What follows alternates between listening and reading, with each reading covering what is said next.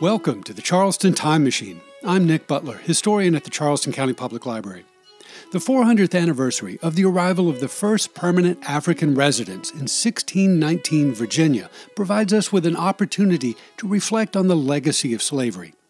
In today's episode, I'll try to situate this anniversary in a broader, international perspective and to connect it to the history of Charleston's own African arrivals, which commenced some 350 years ago. Facts and figures form a big part of this story, but language and thread pulling are also important parts of the ongoing conversation about the history and legacy of Africans and people of African descent in the Low Country of South Carolina.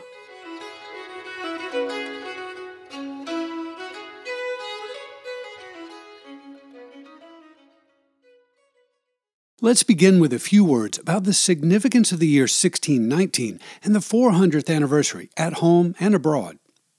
Some scholars believe that the focus on a small number of Africans who arrived in Jamestown, Virginia in August of 1619 is misguided.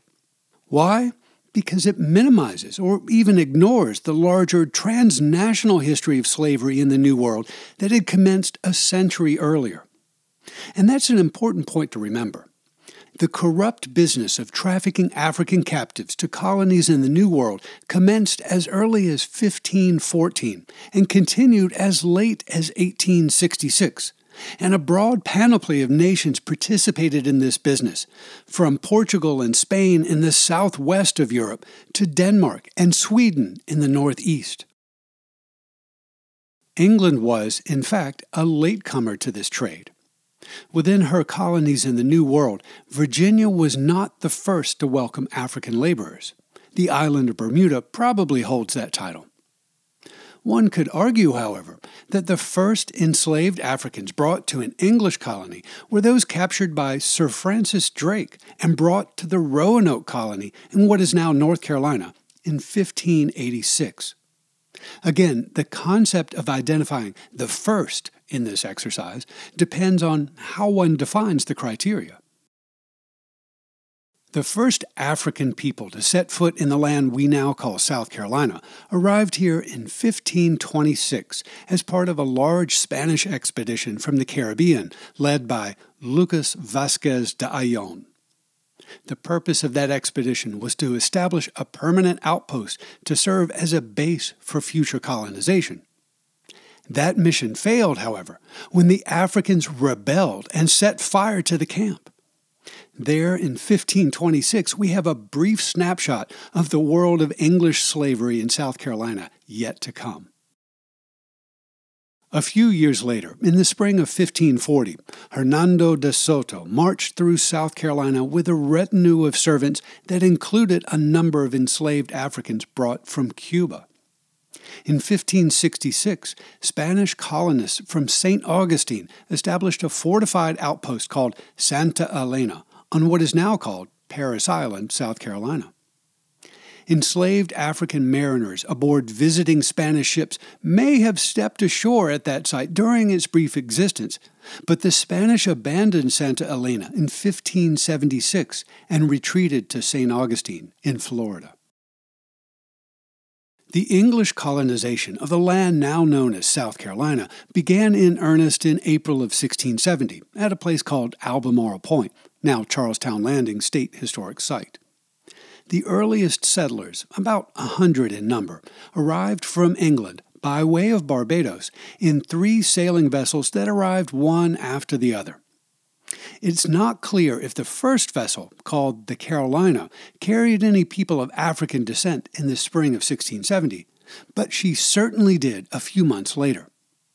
Her captain, Henry Brain, sailed the Carolina to Virginia that summer to fetch supplies and returned in August with a few white indentured servants and what he described as one lusty Negro man. A few weeks later, in September of 1670, another supply ship sent from Albemarle Point to Bermuda returned carrying 3 persons of African descent, named by their white owners John Sr., Elizabeth, and John Jr.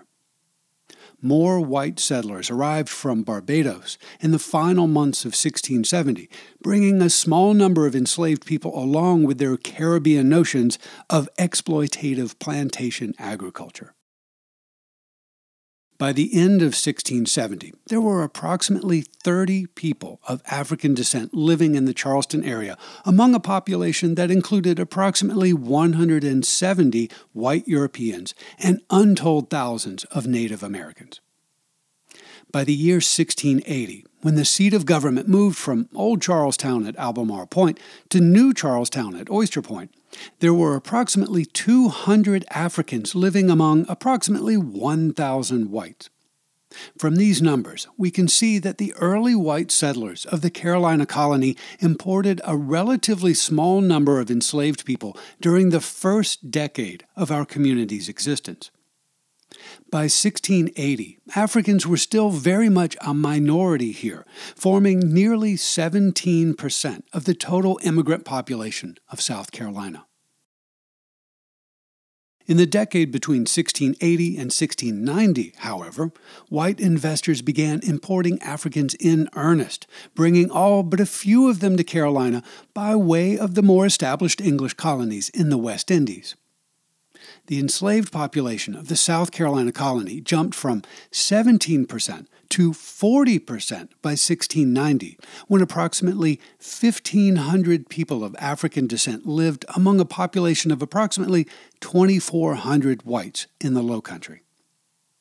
War in Europe and in the West Indies between England and France retarded the growth of South Carolina's enslaved population during most of the 1690s.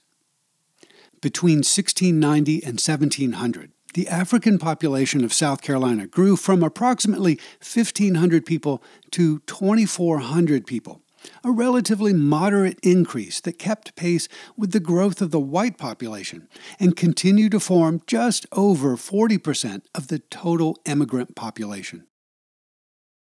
The history of South Carolina changed forever in 1698, when the English Parliament passed a law that allowed English investors to trade freely in Africa.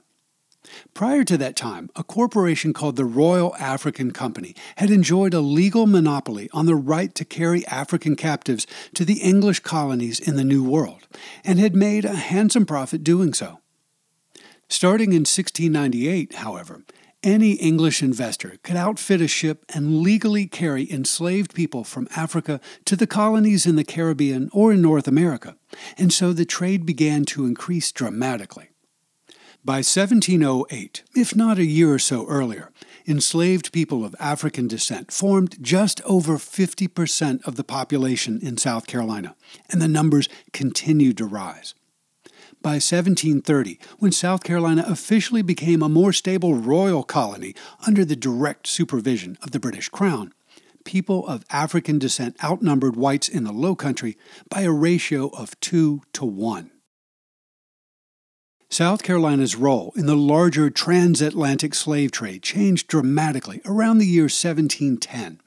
Prior to that time, the port of Charleston received cargoes of enslaved Africans by way of ships from our sister colonies in Bermuda, Barbados, Antigua, and Jamaica.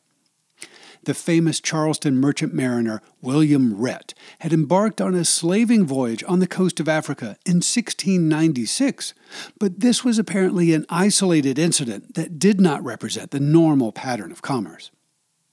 By the year 1710, however, the exact date is a bit fuzzy, slave ships began to arrive in Charleston directly from Africa.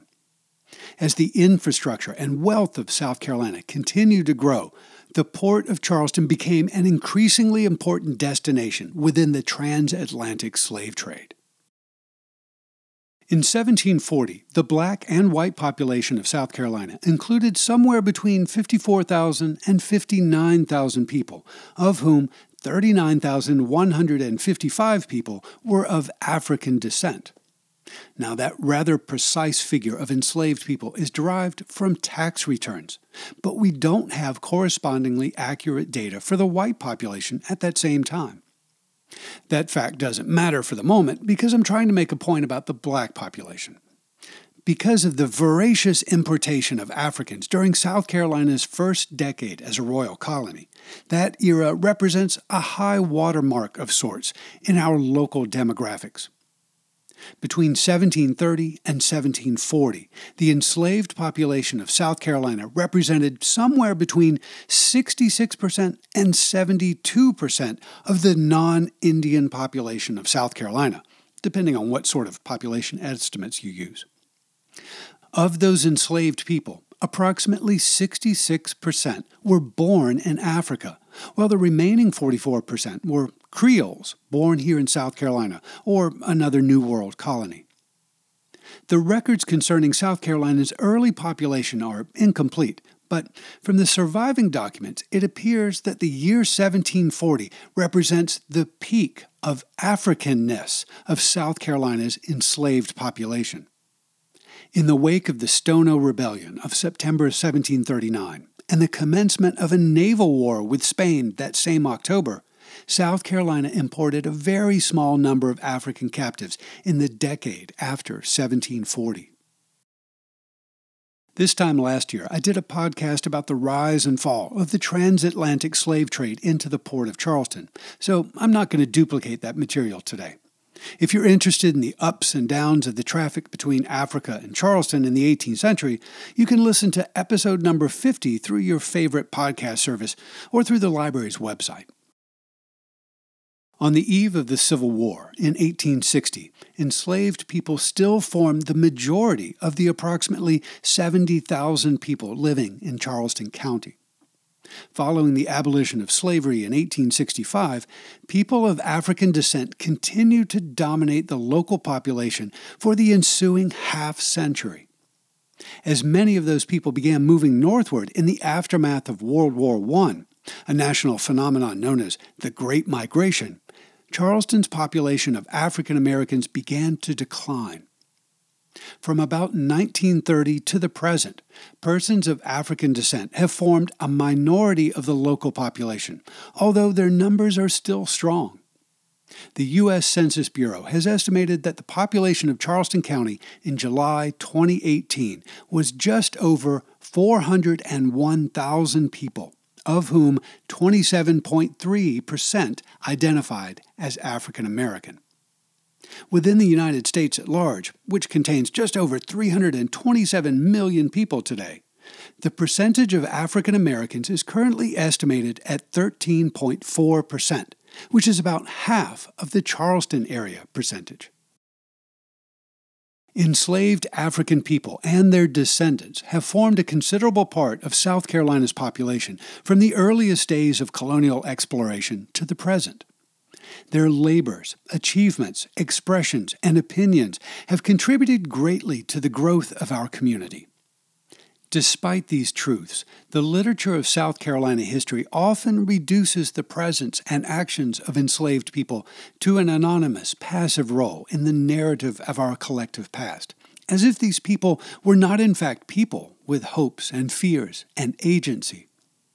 This reductive tendency is both unfortunate and damaging because it distracts readers and students from the brutal, inhuman realities of slavery. To combat this reductive dehumanization, I can recommend two simple actions that everyone can do. First, let's watch our language. Perhaps you've noticed that I've avoided using the word slave in this conversation. I've mentioned slavery and the slave trade and slave ships, of course, but those are phenomena, not humans. In the past, some humans were enslaved by other humans, but no one ever aspired to be a slave, and certainly no one was intended by nature to be a slave. The act of enslaving a fellow human being is, by its very nature, an aggressive, violent, exploitative act. Although that horrible practice was once legal in many places around the world, slavery cannot now be justified or condoned by any logic or law. Slaves were not objects that grew on trees or sprang from the earth to serve others. They were people just like you and me. By adopting the phrase enslaved people, or a similar expression, we can use a small turn of language to help restore their humanity. This might seem like an inconsequential change to some, but I promise you that it makes a difference in how we think about the people in our past. By emphasizing their humanity, their peopleness, and then noting their condition, we can each play a small but important role in acknowledging the injustice inherent in the practice of slavery. Helping each other understand the extent to which slavery warped our history is an important step towards eradicating discrimination, the lingering legacy of slavery in our community, our nation, and our world. You may have also noticed that I often use the phrase "of African descent." This is an important linguistic tool in talking about the history of slavery in a particular place over a period of time. In early South Carolina, for example, our community was populated by a number of people with different connections to the African diaspora. Some were born in Africa, but bore children who lived their entire lives in South Carolina. Some were born in other New World colonies to parents who were originally from Africa. Some were born to parents whose lineage included Native American and/or European ancestors. For people of such diverse backgrounds, terms such as black, Negro, or colored are often insufficient or inappropriate. The phrase African or Afro-American might seem useful, but many would argue that this modern term should not be applied to people whom the United States government formally considered to be non-citizens and only 3/5 of a human being. And after a while, it becomes cumbersome to deploy such phrases as Afro-Jamaican or Afro-Canadian, and so on. In light of these linguistic shortcomings, I've adopted the phrase person of African descent. It's a simple way to acknowledge the African root and then provide a space for a broad range of variation. One might describe an individual more specifically if one knows the details of his or her genetic admixture, but terms such as mulatto, mestizo, quadroon, and the like are freighted with vestigial historical meaning. Describing an individual as a person of African descent, however, acknowledges both their humanity and geographic ancestry in one simple phrase. In fact, we are currently in the middle of what the United Nations has designated the Decade for People of African Descent. The purpose of this UN project is to direct international attention to the history and present plight of approximately 200 million people around the globe and to recognize, quote, that people of African descent represent a distinct group whose human rights must be promoted and protected, end quote. A second way to combat the historical reduction of enslaved people is to tell their stories. That seems like an easy task, but our ability to describe the lives, loves, and sorrows of the enslaved people who once inhabited our community is frustrated by the paucity of records that describe the details of their existence.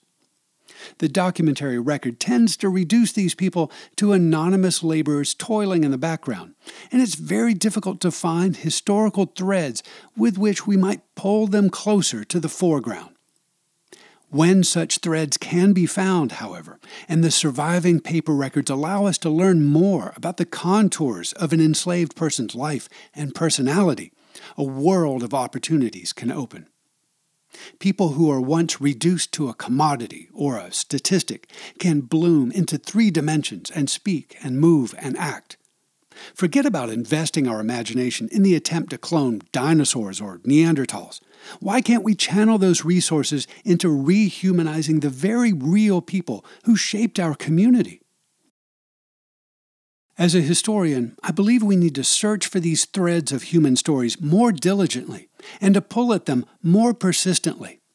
Yes, it's difficult work and it takes a great deal of time and effort, but I'm convinced that it's a worthwhile effort.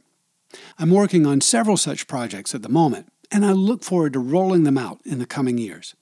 In fact, I have one such story in the works for the month of February. Tune in next week as we begin the story of an extraordinary man that I'm calling Abraham the Unstoppable, an enslaved man whose physical endurance and bravery during a time of great danger convinced the legislature of South Carolina to purchase his freedom from slavery.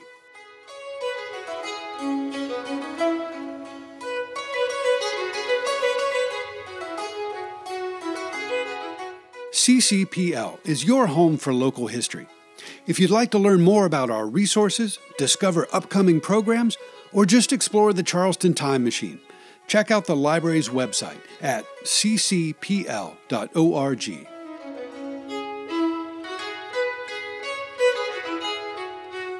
Thanks for joining me aboard the Charleston Time Machine. This is Nick Butler, and I'll see you in the future.